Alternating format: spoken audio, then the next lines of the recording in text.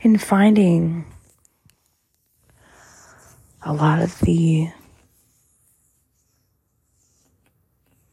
different aspects of life, I think one thing that we don't distinguish properly is what it means to be compassionate in honesty versus blunt. Because we've already talked about examples, and I think that was just a small sample of what it would look like. But what does it actually feel like? And what is the reasoning that you go through in your mind when you say, I need to be more compassionate about seeing somebody in front of me that is different, or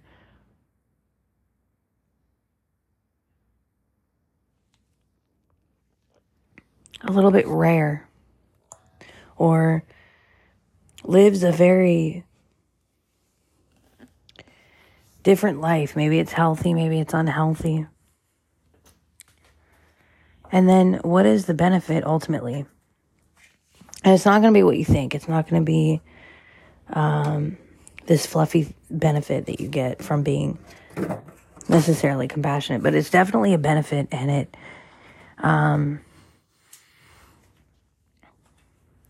is why we evolve. So we're going to get into this.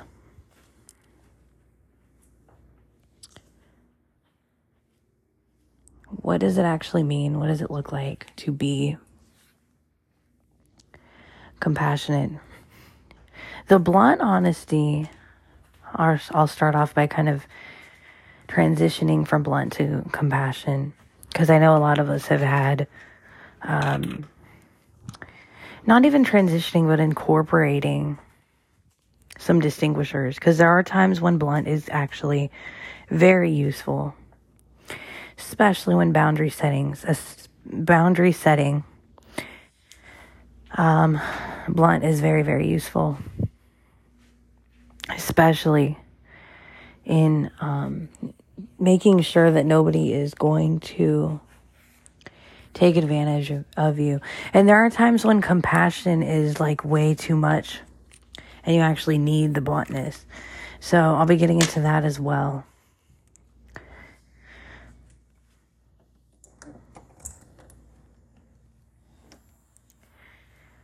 So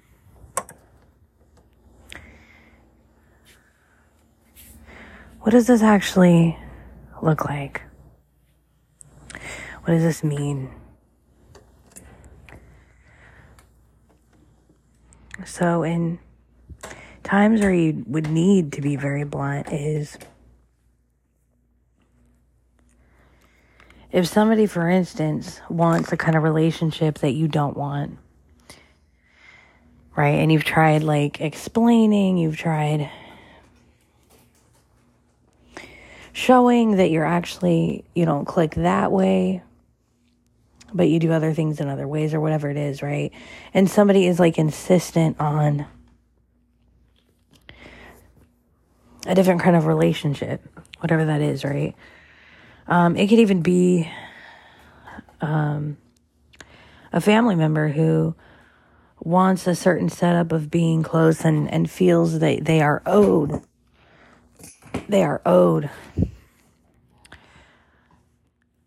access to parts of your life, especially when you become an adult, and especially when you're different and you're disabled and things like this. And this could honestly be, I want to put together tools in productability that have to do with how you can do this mentally to start with, even at first, to kind of get this process going in a way.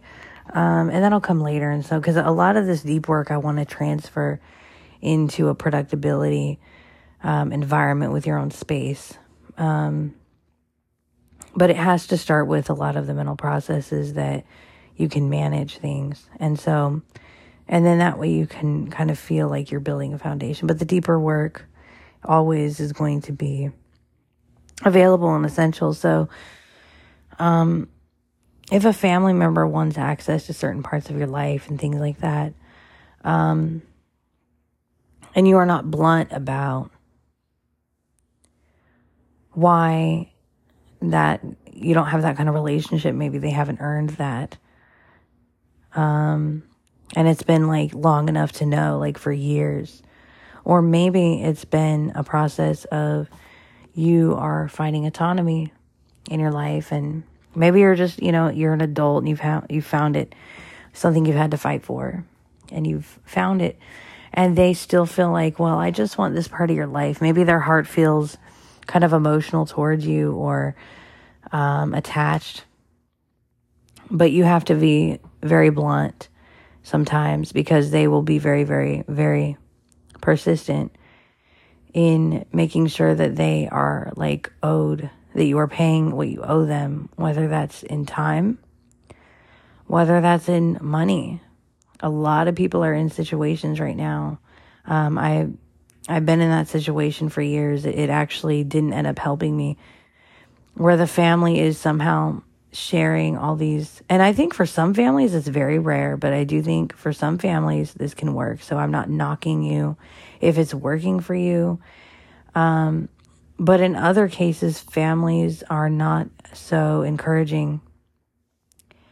Families are not so, let me help you get to this other place or back from this other place so that you can go with the security that you'll have support and help in getting transportation to get back, or support and help, as part of kind of your support system. We all have a support system, and there's nothing wrong with that. We all have different ways of helping each other out, and it doesn't make you any less of a person. I think we struggle with that a lot. But in any case, like, not everybody has a support system that is, living with me is going to be, I'm going to have my life and do my work, but essentially I'm going to make the time with you is going to be about you and your needs, and I'm going to help you with a lot of things that you might need. I think that's very strengthening to a relationship when a family can do that, and I want to be that parent as far as being the guide. When my daughter grows up, like, I think that that's very, very cool. Even if that meant that there was a situation, I would hope that things would be, we all want things to be different in the economy. But if it had to be a situation where she needed heavy guidance from me, I would want to do the same thing that I've seen from friends and families and other parents that are really kind of cool. It's like, I want to help you know that you have a support system with your, for example, your food stamps or your doctors or whatever, and that I'm also finding support in you as a relationship. And it's a healthy thing if you can do that the right way with your family. I know on this podcast I've probably looked judgmental to you. I probably looked like I'm knocking all kinds of ways that support systems can help, because I've had to fight a different battle than that. Maybe you're fighting the battle of letting people in. But there's also a case in which maybe some of that is in a different way. Like, it could be somebody's offering you a drink and you don't want to drink. You have to be very blunt sometimes. Like, no, or maybe it's not about the drink and that's not the problem for you, but it's a relationship. Somebody is insisting on that they want romance or of a sexual nature or whatever, and you just don't feel that you need that kind of thing. Like, you might even think that they're cool, but you don't feel that they need that. You have to be blunt, and eventually, like, you've tried to be nice and, reject their advancements, but eventually you have to be like, no. I know different genders have this problem with that. I actually can tell you, in getting deeper in my gender introspection, that men actually have a big problem in, because females can be very, very aggressive in a lot of ways, and men have a problem. It's actually pretty sexist of us as females to assume that it's the other way around all the time, when sometimes it's actually in this way, where in a non-violent way, somehow the man has to be very blunt. And things like that, and in that nature. And that's just one deep example of many examples I can think of. Sometimes it's having to do with parents that kind of just really want to be cared for, and their disabled kids have to like learn to take care of themselves, and they can't necessarily care for that parent. And it's not about having a support system or being a supportive guide in that nature. And so that's one way of learning compassion, because you can have a completely different family that you've grown up in versus somebody else who's grown up completely differently. And instead of like ripping on that and thinking that, no, everybody has to be the same and everybody has to do the same thing and live the same way and all of that kind of stuff. Because I've been there where I had a supportive system within the family that worked for us, that was multi-generational home. My daughter got to live with her great grandmother. I'm very proud of that. That's a huge, as many crazy things in life that we had been through as people in growing up and having to grow up better once we had our daughter and things like that. Having to make sure that we were growing up better and getting our shit together. But the one thing I'm proud of is that her great grandmother, got to live with her. So, you know, there are times where like it's very supportive to have your family around and all that kind of stuff. And it's, you know, my father helped me get a job. My husband's, my father-in-law, who's been also like a father to me, my husband's father helped him get jobs. And so, you know, if there's a guided support system around you that is helping, I think living with family can be extremely healthy. But a lot of us in our disabled community, especially blind community, because, and I'm just getting kind of the story out of the way. I'm going to get to the more practical stuff, and you'll have to excuse it. And you can definitely fast forward into the more practical stuff if the story is annoying. Like, I totally want this podcast to be for you. If that means you have to customize and tweak and speed up and fast forward, you know, have at it. If that means you have to skip episodes that don't work, have at it. But in any case, I digress. The blind community has an extreme problem with compassion because we are blinkies, right? Like, we're blindies, right? It's like we're a minority, and we've had to fight a lot of repression. I know we don't like to think about this because it's really, there's a lot of insecurities around it, but we've had to fight a lot of repression and discrimination and equality. And like, we've had to fight to even be, living and breathing on our own, pretty much, like as a blind community. And you know, even other disabled communities have had to fight this in different ways as well. So our level of compassion is not really there. We don't really tend to have one. So we almost teach each other to be judgmental in this way. I'm not making excuses for any of my behaviors. I'm just telling you, I'm working through the reasoning behind the behaviors out loud to you as an introspection here. And so because of that, when you do have support systems like any sighted person would have, they don't have this issue so much of judging each other, like not to the harsh level that we tend to do, it goes beyond gossip. It's ridiculous. And, sighted people can like live with each other. They can get rides from each other. They can decide that, oh, I don't have to drive because whoever in my family or whoever I live with, my roommate, is even a better driver than me. The blind community would be very harshly judging each other for that. We would, because we're that way. And it's not the real world. It's like a bubble. And so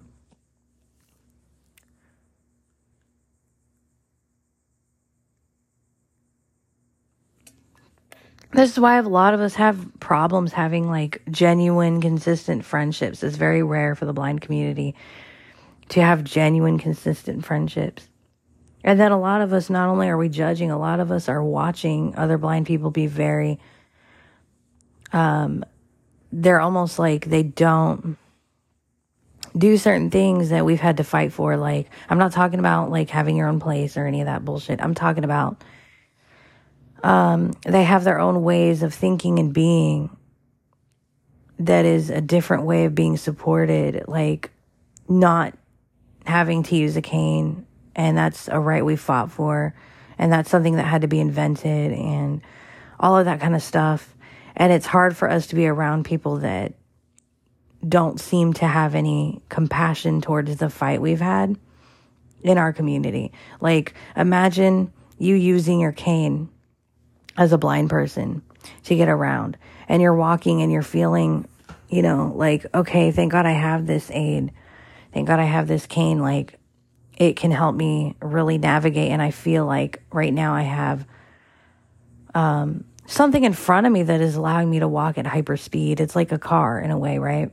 In some ways it's different than a dog because you're not taking care of it, and it can go, and it's very versatile, and it can go with you. Even when you're with sighted people, your cane can go with you. And so you're not like having to live this whole other life separate from people. You're not having to take care of anything. And I love dogs, but I would get way too attached as well. I know there have been people that have known me for a long time, and because they've seen my community and they've been inspired by what they've seen, they've suggested to me, like, would you ever want to get a guide dog? Even online friends have suggested, the sighted online friends that have been within my interest and podcast and all that have suggested, wouldn't you want a dog? Like, or it would be very, very helpful for you. Like, I think you would be great at having a dog. And they were very encouraging, but at the same time, again, we have differences. And for me, I'm very emotionally already, like, I've had codependency issues and things like this. And if I had a dog, I would be very attached. Like, the dog would have no freedom. I know when I had my own pets, I loved my pets and I would never mean to abuse them, but I would be so clingy that they would not get enough freedom from me. And I know this about myself. And not only that, the whole life cycle. Oh my God, I can't even go there. So for me, that's, the cane is like my right to freedom. It's my initiation. I'm proud of like the cane. Although I don't know why it has to be one color, but that's a whole nother thing. And maybe some of you that have studied blindness philosophy can let me in on that. Cause I didn't come from all that background, but imagine if you were walking with your cane and somebody took that away. Oh, you're not allowed to use it. Right? You'd have to fight for that. And, I know like in my own family, they sort of seen it as, they got used to it, but they sort of seen it as, cause I lost my vision within having a family, and my family sort of seen it as, kind of a separation. Like, you don't need your cane, you're with me, you're safe, and I want to like bond with you more, and that kind of thing. And a lot of blindness, we go through that as well, but no, I can still use my cane so that I'm at least like functional. We can even do, guiding together and talk, because a lot of the guiding, there are some blind people that, for example, are totally like, why would you have somebody guide you? And there are others that absolutely love the social aspect of being guided, because it gives them the time to socially walk and talk with somebody like a regular person. And you're not having to focus so much on the travel, but you have your cane to keep you functional. It's very different. So we have a lot of issues with compassion. Some of us are overly blunt. Some of us overly gossip because we think it's going to help the community by doing this. We think it's going to like, oh, we need to weed out these people, or we need to weed out this person, or whatever it is. And then for some of us who don't want a cane at all and who don't hardly use it and keep it in our closet, it's because we feel like it's taking away that that bond we're trying to have with people. And so in that way, I've been in kind of relationships with people that have had that, like, where they just really want to bond more and they value the bonding time, and they think of getting that help as like bonding to them, and to them that works. But like, we don't seem to have any compassion for that. And so we have to translate a lot of our blunt thoughts into compassion. And I'll tell you why. But again, that also doesn't mean that if somebody, there's a fine line between health And between like addiction to people and addiction to love and addiction to, there could be all kinds of health issues that can happen to somebody that, you would feel responsible for and things like this because of this. Mental health, physical health, like every kind of health there is imaginable. And so a lot of us have this hard time being compassionate towards each other because there's a lot of trust that goes into that. And there's a lot of things within ourselves that we have to work on. And so getting into the examples that I gave yesterday in that episode, when I say things and translate them from bluntness into compassion, it's like a whole nother language. The languages have to somehow coexist together. Like you're speaking a multilingual dialect within your life, because again, you have to like put somebody's advancements off. You have to have boundaries when it comes to, you might have some people that are in your support system that have earned your trust, and you guys are able to contribute money, and they don't even have to be disabled like you, or you don't have to be disabled like them, but you just have had that trust. It doesn't fucking matter. Like your family, your friends, whatever it is. And you have that trust. Maybe your family or roommates, because you don't necessarily have to do that with your friends, but your roommates maybe, because you happen to have the same living arrangements. And if you have friends that are trying to, you got to kind of question things a little bit when it comes to that. That, if they're trying to get in on like resources and things like that, you should probably question it. Because anybody can turn on you, steal from you, anything at any moment. And that's another thing is, we have like all these news and outlets that talk about high crime rates. We don't have the compassion for that either. And I'll get to stories, and I'm a pretty long episode. You can kind of pause and resume as you need to, but in any case, in this way, when it comes to these examples, as in like, you're eating too much, you're a pig now, right? That's a blunt statement, as in coming from hurt and concern. I've talked about judgments and why people do it. Whereas you could say your stomach might hurt a little less if you eat these other things. Your back might feel a little better if you stretch it and do some back stretches. Not even using, like, even being mindful of the words you use rather than exercise, because that word has been overused. You back stretches, like, be specific. And so there's, when you get into like deeper taboo things, like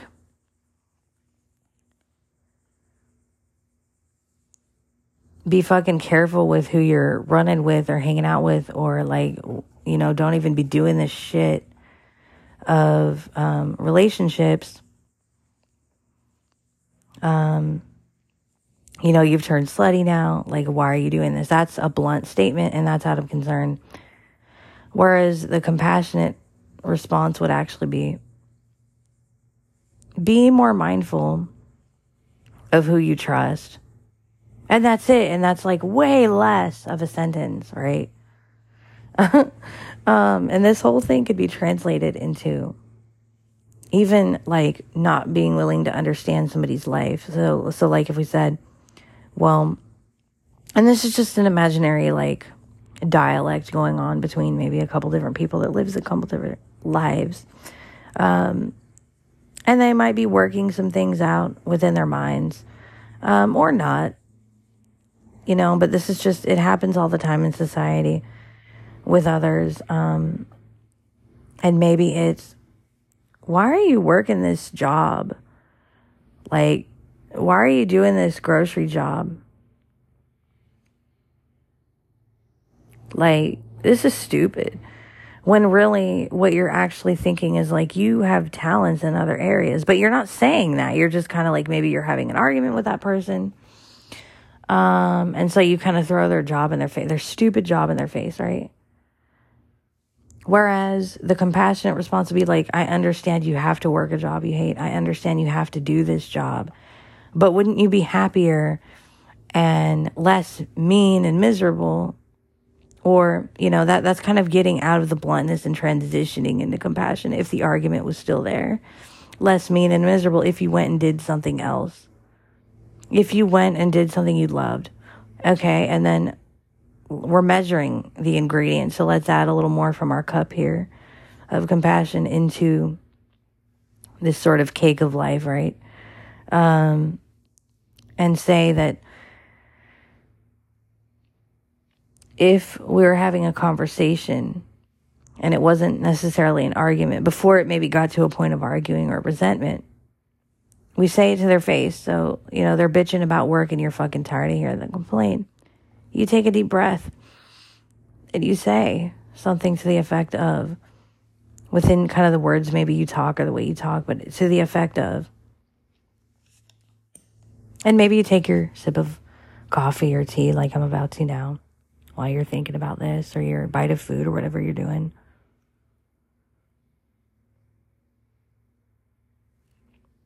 In your conversation.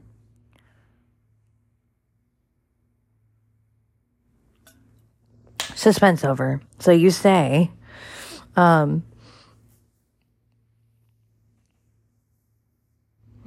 actually think you'd be pretty good if you went this route or you did this thing. Just advice.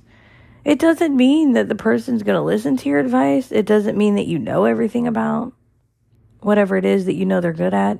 But you're making a suggestion so that if you don't want to hear them complain, the quickest way to stop somebody from fucking bitching all day about work is to make the suggestion to change jobs.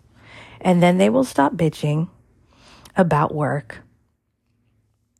Because they'll get tired. It might take a couple rounds of this, but they will fucking start to realize that you may not know everything.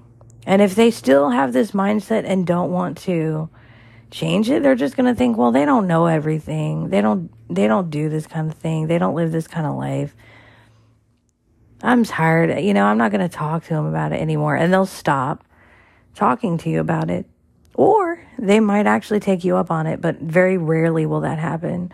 It's just one of those wait and see kind of things. And they might be a really supportive family member, but this might have to stop. Like, it might be something you don't want to deal with anymore. It might be, this is your way of setting a boundary kindly by making a compassionate suggestion to them. And you can start with slow things, like maybe how to survive in the current job. Like, why don't you try talking to your boss? And they could probably, you don't just, that's not the way this works. That's not the way life works. You don't just talk to your boss. Your boss don't care. Yeah, you're probably right. Hopefully, there's something that'll happen. And then you start, the more that, if they're addicted to complaining, then you start making suggestions about changing jobs or taking classes while you're working or side hustling or any kind of major life thing. More than one suggestion might come up. And you do this in this way so that this can be of use. And so then, that's a way of being compassionate without having to necessarily be right. And so how do we learn? Well, if you have an impression of somebody and it's your first impression ever, you might not know who the person is. You might not know what to make of this. So your first impression to somebody might be, well, they're not living up to their full potential by living the kind of life they live, or they're not doing what I'm doing. So I'm going to have to either be blunt about it or just very aggressively show off a little bit. And so in your mind, you might be commenting Well, this person doesn't have experience, so how are they judging, right? Or how are they making these calls of opinion or whatever it is? When the compassionate translation is, they live such a simple life, they've set their life up that it's so simple that they are intentionally avoiding these pitfalls of other people. And that's how they're able to make distinctions and observations and form opinions about what they wouldn't do. And so the benefit of doing this and compassioning your way, you're compassioning your way into anthropology education. You're compassioning your way into educating yourself on other humans. And sometimes that can form really cool understandings between people. Sometimes that could form distance between people once you recognize where their mind is or their priorities are if they're unhealthy. Like, this person is using food as their form of socialization because they're uncomfortable socializing in other settings. And so any gathering that's going to have food, like they could easily eat food at home and they can easily be addicted to it because that's a comfort of theirs. But then any gathering that has food, they're going to feel better going to because that is their way of socializing. And you can decide like, well, that's not a good influence for me because I need to like get away from that. But you can still have compassion that is what is going on. You can still have understanding of somebody that is what they're doing. Same with love. You can say, well, this person loves so many people that, they have this whole bonding thing with people and they are very anarchy within their relationships. Instead of saying, oh, this person's a slut, she's a hoe. No, like women need to stop doing that to each other. Like we need to be more understanding. It doesn't mean that we do the same thing, but we need to be more fucking understanding of each other. To say, well, actually, they just they're anarchists. They want love. She wants love from a lot of different people. She wants time with a lot of different people. She values one-on-one time with a lot of different people and a lot of separate time with people. And she values like full relationships with people in an anarchy way. She has not found, she's tried for years, the hierarchy and does not find value in it and does not want to put people in situations where they think that they're going to get hierarchy from her. She actually just really would like and values anarchy. And you can take a long time or take a little while to recognize that, hey, that could actually work for me. Or actually, that might not work for me. That might not be the best influence, the best thing for me to be around based on my priorities, based on my life, based on my health. But you can have compassion for that female, understanding that is what she is actually doing. And you can even if you've been affected by this in your own health or any of that, you can, if the more introspecting you do about other people, without gossiping out loud, the more understanding you get of other people. The gossiping and analyzing of other people with other people, even your closest spouse, is not going to help you understand this because everybody's going to have their own judgments of people. So just hope that this helps in understanding and distinguishing compassion. Take care of yourself, take care of your life, take care of each other, and most importantly, connect with yourself.